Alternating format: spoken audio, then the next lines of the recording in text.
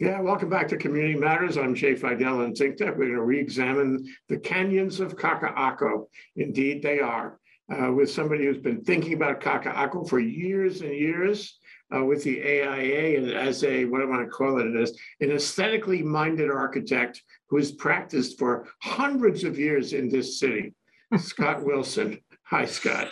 Yes. Well, greetings from the Pleistocene era. I didn't realize I was quite that old.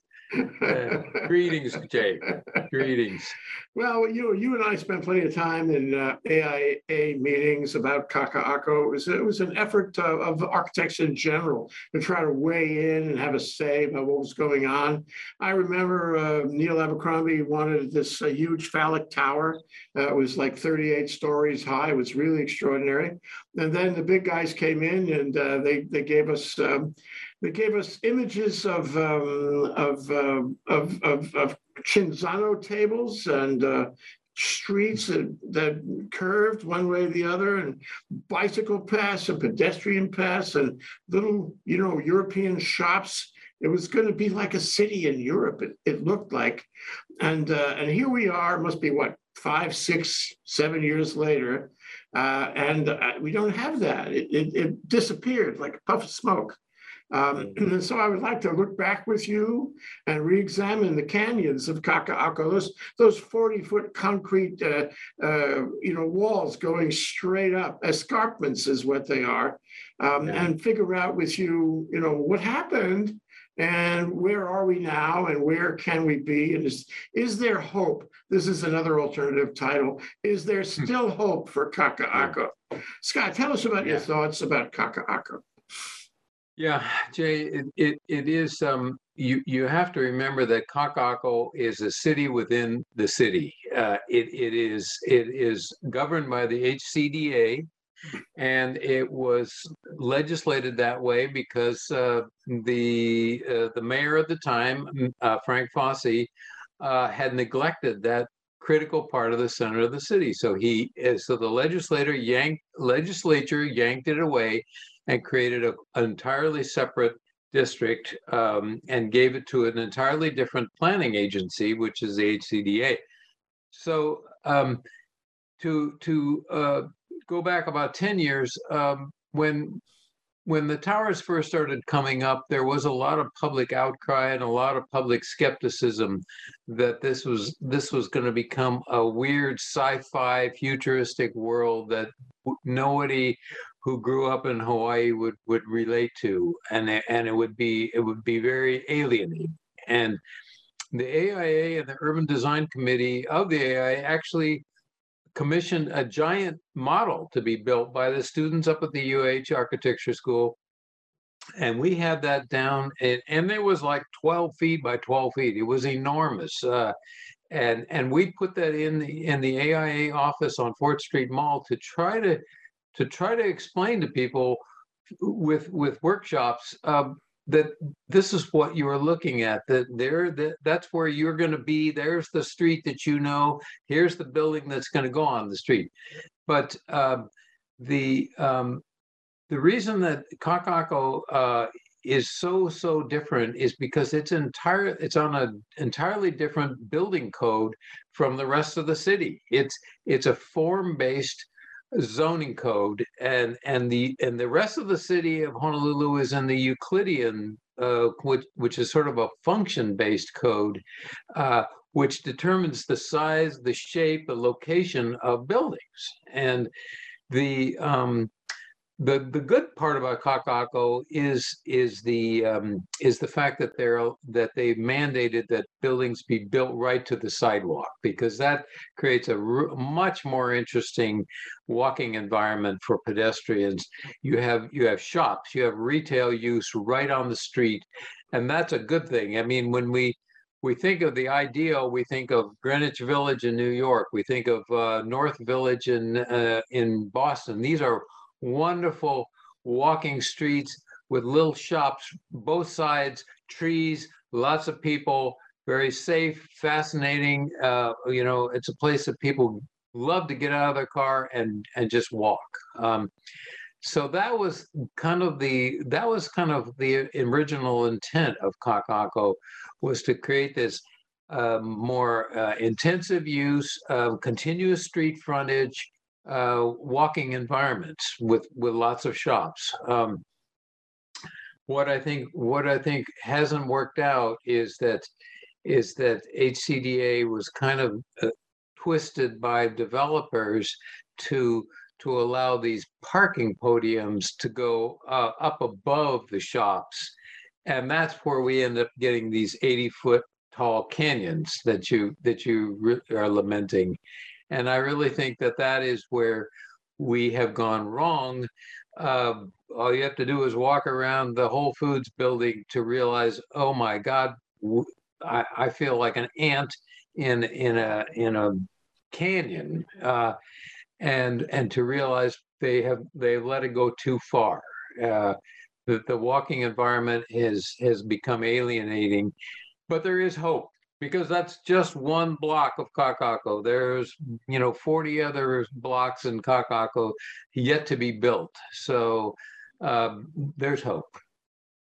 Oh, there's so many things to unpack from that. Well, I tried to give a quick overview. There's a history.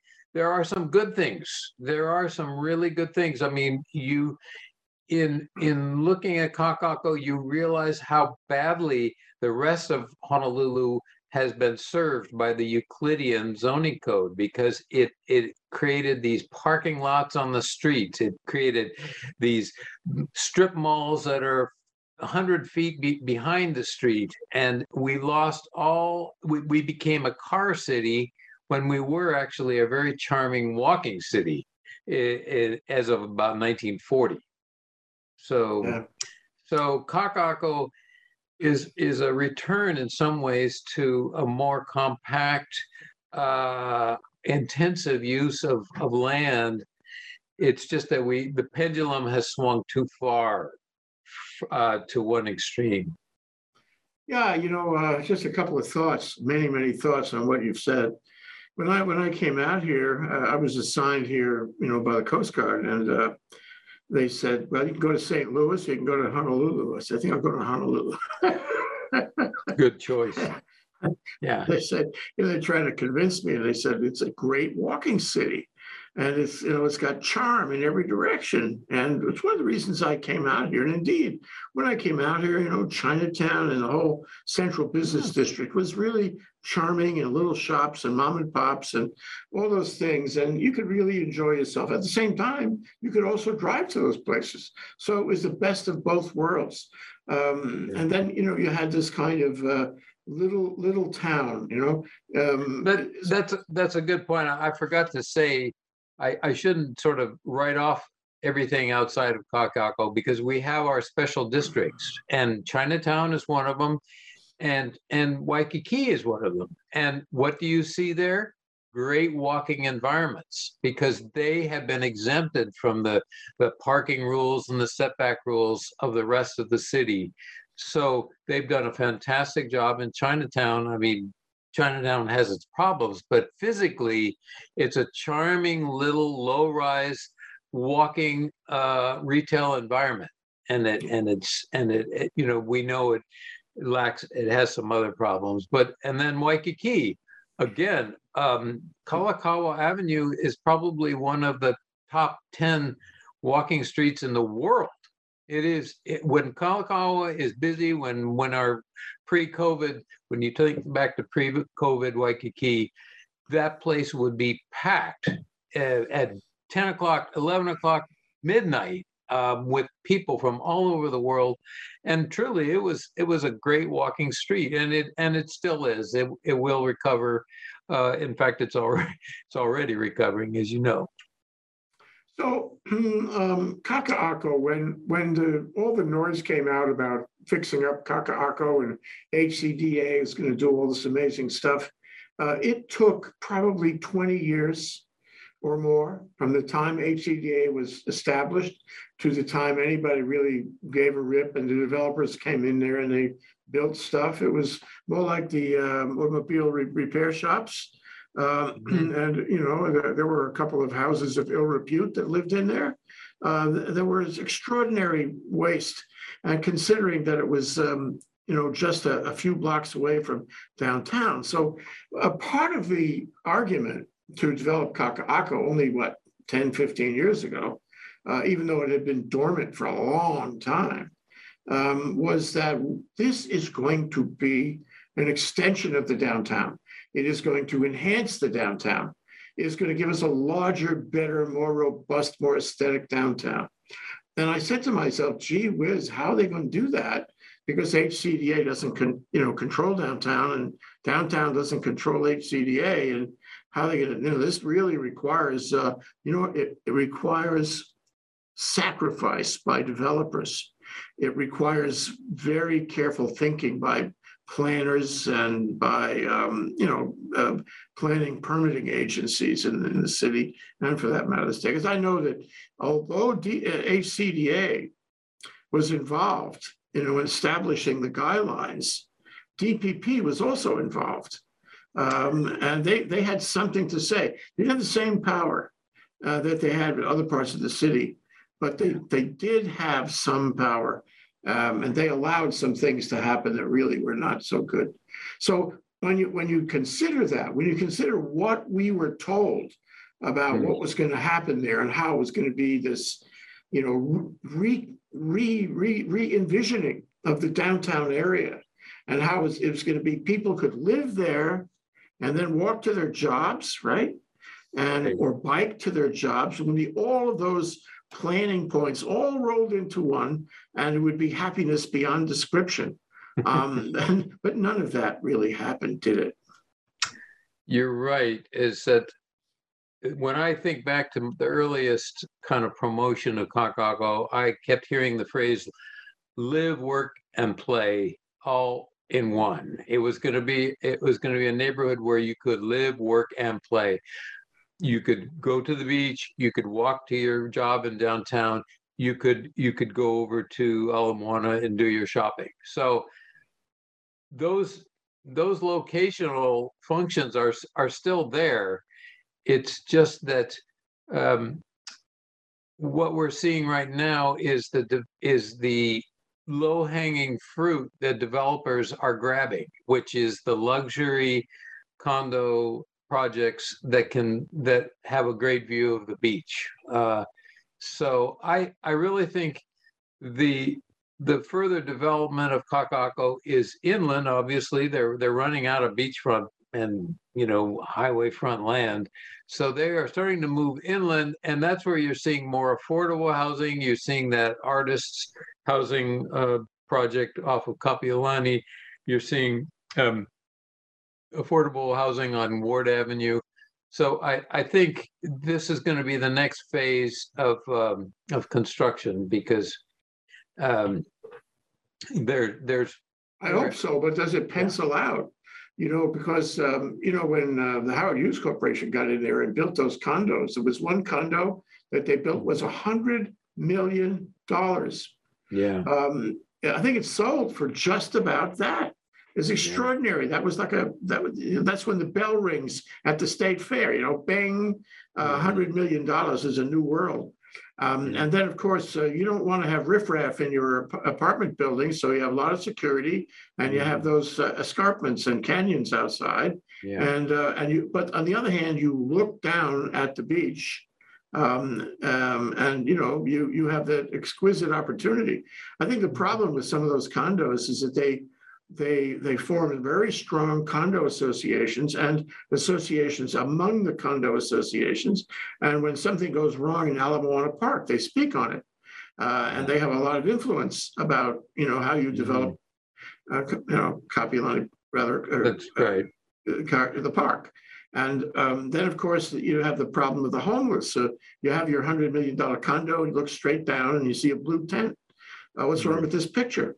So, the problem is that up till now, it's been a multi-million-dollar experience to buy a condo in Kaka'ako, multi-million. And if we thought, 5 or 10 years ago that we were going to have not only the aesthetic, but the lifestyle and the Gemütlichkeit that you could find in this European village kind of environment, no, that didn't happen. But it costs you $2 or $3 million to get in, and probably it's more than that now because prices have gone through the roof. Yeah. So it's probably $3 or $4 million to get in, and so it can't be a place where some working stiff from downtown, can live there, and this creates a problem. On Sunday evening, on 60 Minutes, there was a very interesting piece about these large corporations. One of them, the largest, I think, headquartered in Toronto,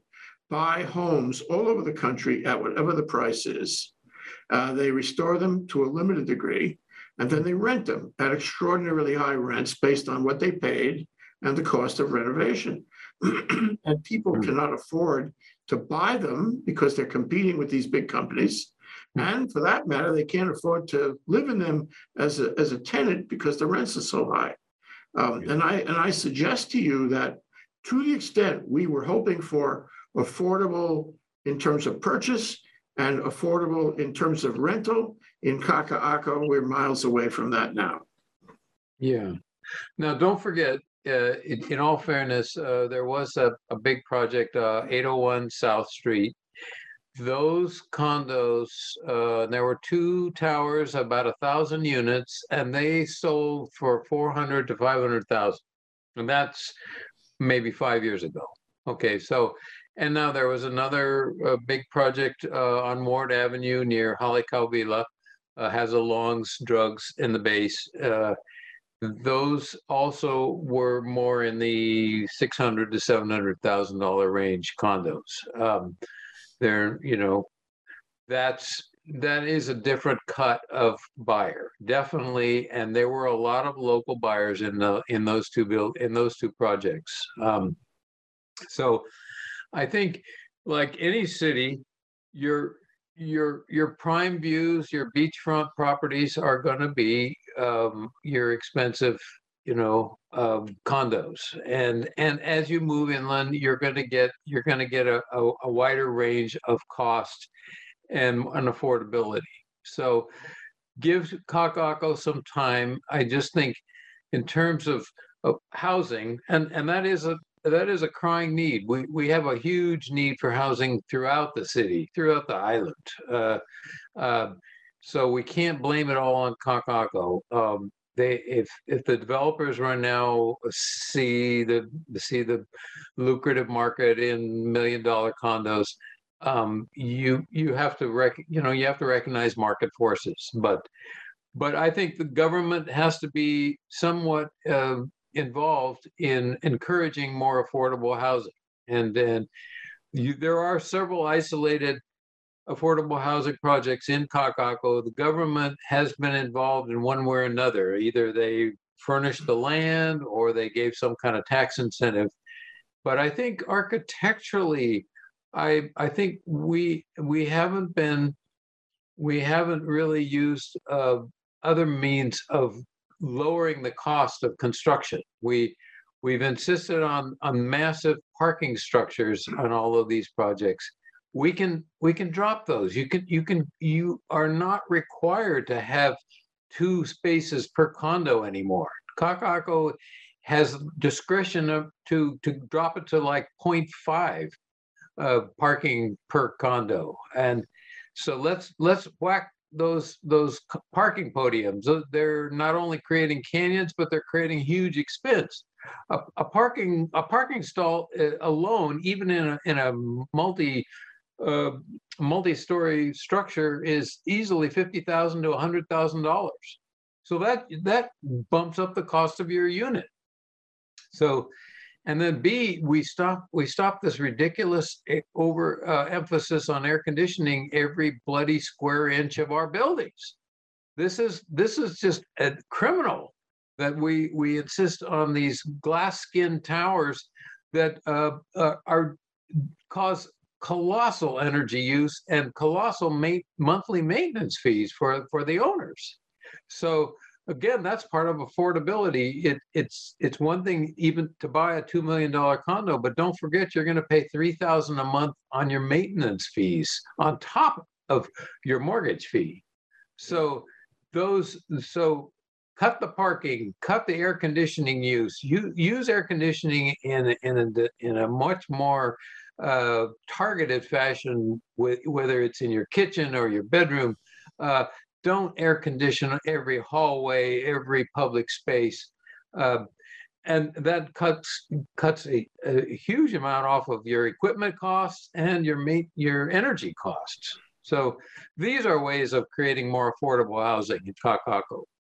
Well, one of the things that pops out of this, for me anyway, is that if you have these expensive condos, millions or hundreds of millions, as the case may be, you're not really playing to the local market. You're not playing to those kids who are getting out of college and want to have a life here. You're sending them away because they could never afford those condos, either in the purchase or the rental, or even the operating expense, the common area maintenance. It's so high. So it's just not a place for local people and local kids. And what happens is, I'm sure you'll agree that it was not a Hawaii resident that bought that $100 million condo. It was somebody else from some faraway place. And so, what the average Joe in this town can't afford 2 or 3 million, no way. And so what happens is these condos have been and are being purchased and spun by people outside the state, even on second and third, sale. The local people just aren't there, can't be there, won't be there. And it's not going to get cheaper. It is getting more expensive. So the promise of providing housing for the people of Hawaii was not met. I remember Neil Abercrombie, talking about how this was going to provide housing for the people. It hasn't. Furthermore, the promise of a 6-story kind of walk-up, I shouldn't say walk-up, that would be outside the ADA, wouldn't it? A 6-story building, like all those renderings we saw, not a chance. You have to have a bottom line, and the bottom line has been huge for some of these development companies. Well, don't. You will notice that there is really a fundamental difference between the Howard Hughes end of Kaka'ako and the Kamehameha Schools end of Kaka'ako at downtown. I agree. I think Kamehameha Schools, being a local investor and a local landowner, they are much more committed to trying to attract and provide an environment for the local buyer. And their vision of Kaka'ako is a lot closer, I think, to more reasonable, sustainable urban design. They are reusing some of their old buildings. They're going low rise with some of their housing. I mean, as in 6 stories. And so I think there's actually 2 different visions of developers working there. And clearly Kamehameha Schools knows they're not going to just pick up in 25 years and say bye, and that's Howard Hughes. Howard Hughes is just going to, pocket their billions and move back to Texas and leave whatever's there. If it all gets submerged with sea level rise, that won't be their problem, because they have sold their projects and they have moved on. And that's the nature of capitalist developers. You mentioned sea level rise and all that, and that was a big discussion in our meetings. Your AIA meetings back 10 years ago. Everybody was worried that there would be flooding. B, there was an underdeveloped sewage system there that would be a problem. And other infrastructure issues that nobody wanted to belly up to, including HCDA. And so Kaka'ako was built ignoring those issues at least Yeah. as far as I know. And so, it creates a kind of handicap, doesn't it? That ultimately there will be sea level rise, guarantee right now here today with you. And that will affect those buildings. And ultimately the underdeveloped infrastructure that is not adequate for the number of, residents and apartments and all that, that will bite somebody, don't you think? Well, that is when you say underdeveloped infrastructure, let's be sure we're not talking about sewage and water and electricity, because that's what they spent the first 20 years building. So Kaka'ako is totally it has capacity to build all those 50 towers that Howard Hughes wants to do and Kamehameha schools. They have the capacity. They sure as heck are not prepared for sea level rise, in that we all know the streets aren't any taller, aren't any higher in Kaka'ako. So what they have been doing, though, is they have been jacking up all of the new buildings, like the one where the old Nobu restaurant is. That thing's a good 5 feet higher than the rest of the street. Mm. So basically, when you come out of your condo in 50 years, you'll, instead of hiring an Uber, you're going to be hiring a gondola. So that's it.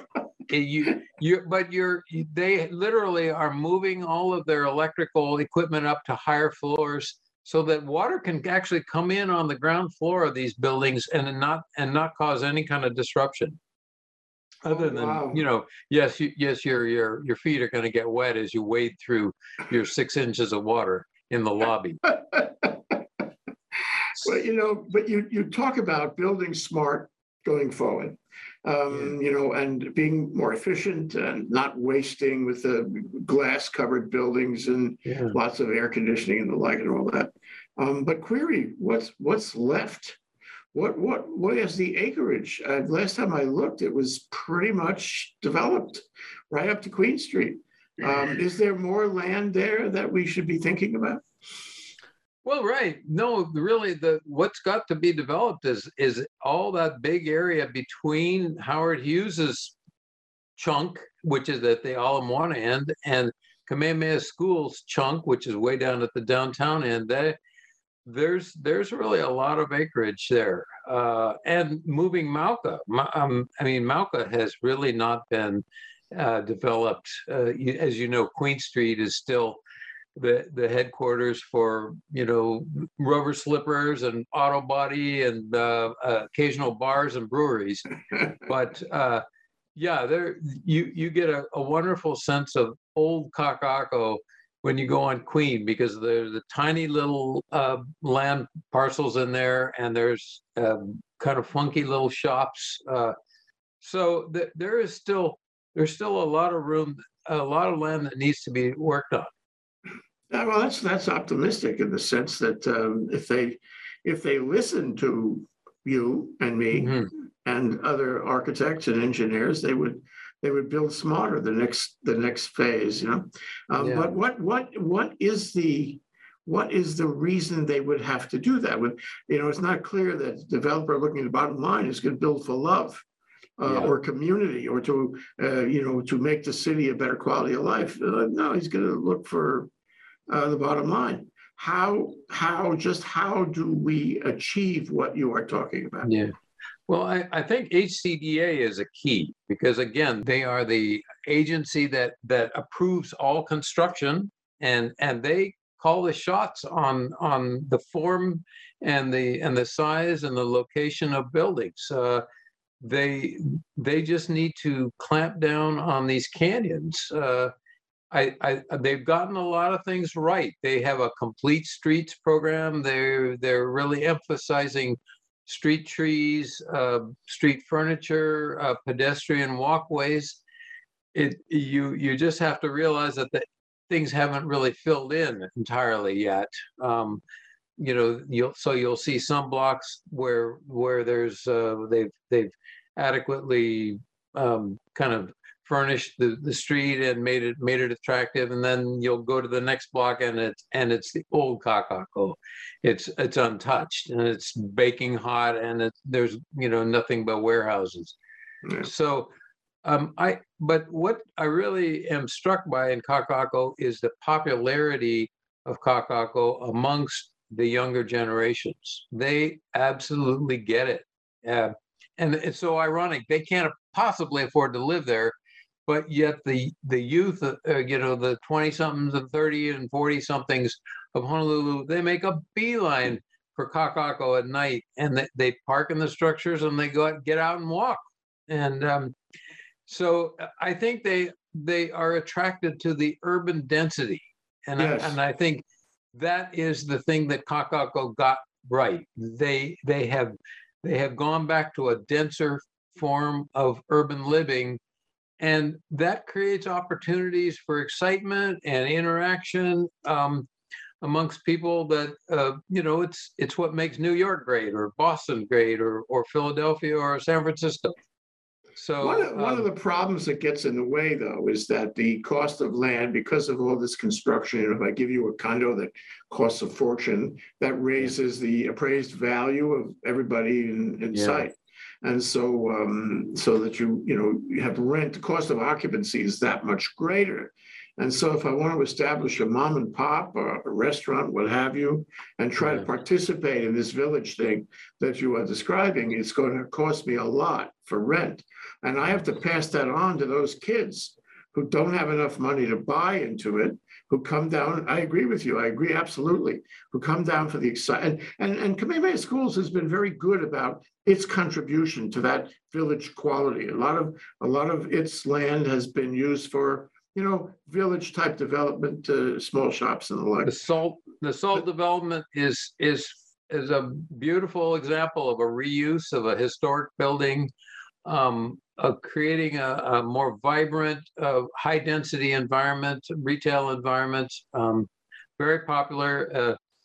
I think there's your hope right there. A lot of the first generation retail tenants have been forced out already. They Yeah, cannot pay the rent.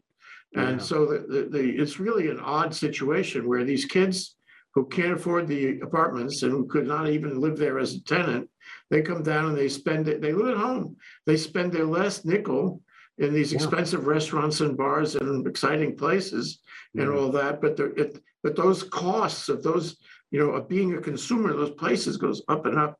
I don't know how this can be fixed. And that's my last question to you, Scott. How can this be fixed? How can we have what we hoped to have?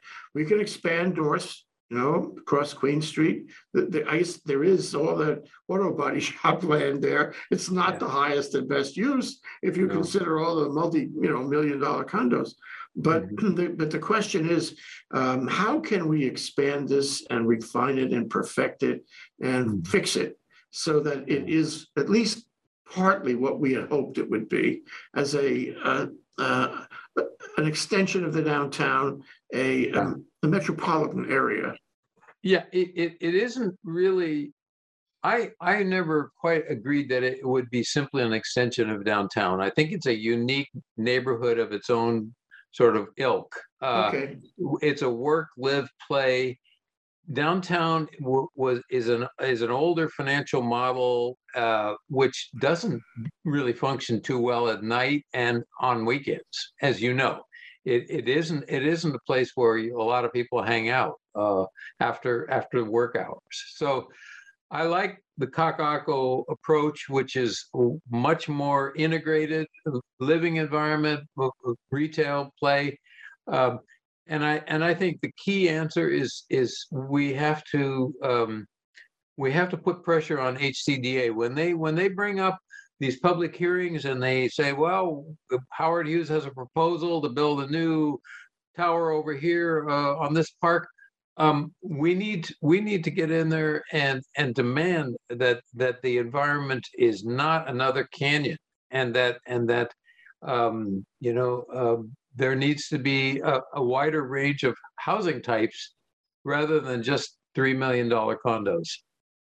How do you build a feasible building, that's not a canyon building, that's not a huge, tall, stab in the sky kind of Yeah. building? and still have it affordable enough for Yeah. the next generation to enjoy living there and enjoy the life there. Well, you cut the parking. You don't need parking. You're living in Kaka'ako. Cut the parking. That cuts $100,000 off the cost of every unit. You cut the air conditioning. You can take $25,000 off of every unit just by using judicious air conditioning and using natural ventilation. And thirdly, you really ought to be using more landscaping in these high rises. No, we're being outflanked by other countries in Southeast Asia that are using high-rise landscaping in very creative ways to shade and to create cooling, and to create much more amenable park spaces up on the high levels of high rises, so that high rises don't become just simply an elevator tower to nowhere. That you can actually drop down 2 floors and go into a little public park up on the 30th floor, or the 20th floor, or the 10th floor. And those are, we have the perfect environment, the perfect climate for those kind of uses of our natural temperatures, and we're just not using them. And that all creates a much more affordable housing project. Yeah, I would spend more time there. I'll tell you now. One of the other things is this. We don't have that much time left to talk about it, but in order to fix the situation, seems to me that you have to change the rules. You have to change the rules for HCDA. You have to change the rules for the Department of Planning and Permitting to the extent they apply, and you have to change the tax rules. Because what happens is, so I buy a condo for $2 million, and the first thing, and I don't live there. Nobody lives there. It's ancient, and rather it's open. It's abandoned property, really. Yeah. And then all I'm doing is I'm getting my broker to try to spin it for $3 and $4 million, and so I can make a killing on the appreciation. And there are people who do that. It happens. It is happening. So I think you could change the policy and stop that from happening. No? And our tax code gives a break for owner occupants, but then if you have a second property and you don't live in it, you pay a higher tax rate, and we can easily adjust those things.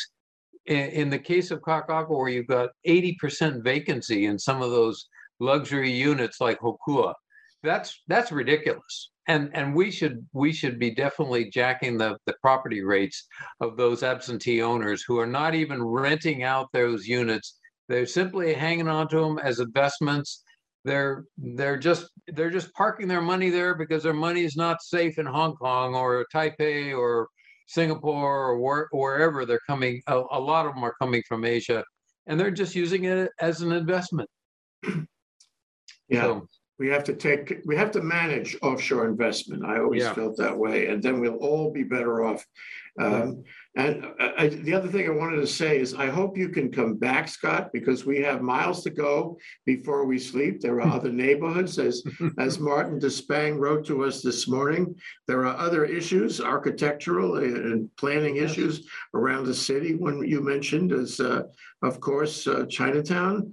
To perfect life in Chinatown, there are things that can be done, and of course Kalihi, because when you and I were doing our discussions about Kaka'ako, there was this thought that the next big neighborhood would be Kalihi, and nothing much has happened in Kalihi, but what we have learned, what we are learning in Kaka'ako, don't you agree, could be very informed, very important in developing Kalihi, right? Yeah, absolutely. Yeah, I could see, the location of Kalihi makes it an absolute gem and a perfect candidate for redevelopment to kind of match and complement the downtown. So, and you'll come back. I will come back. Okay. Happy to. Scott Wilson, architect and planner, and a fellow who really cares a lot about the way our city develops, and that means the quality of life for all of us. Thank you so much, Scott. Thank you for having me.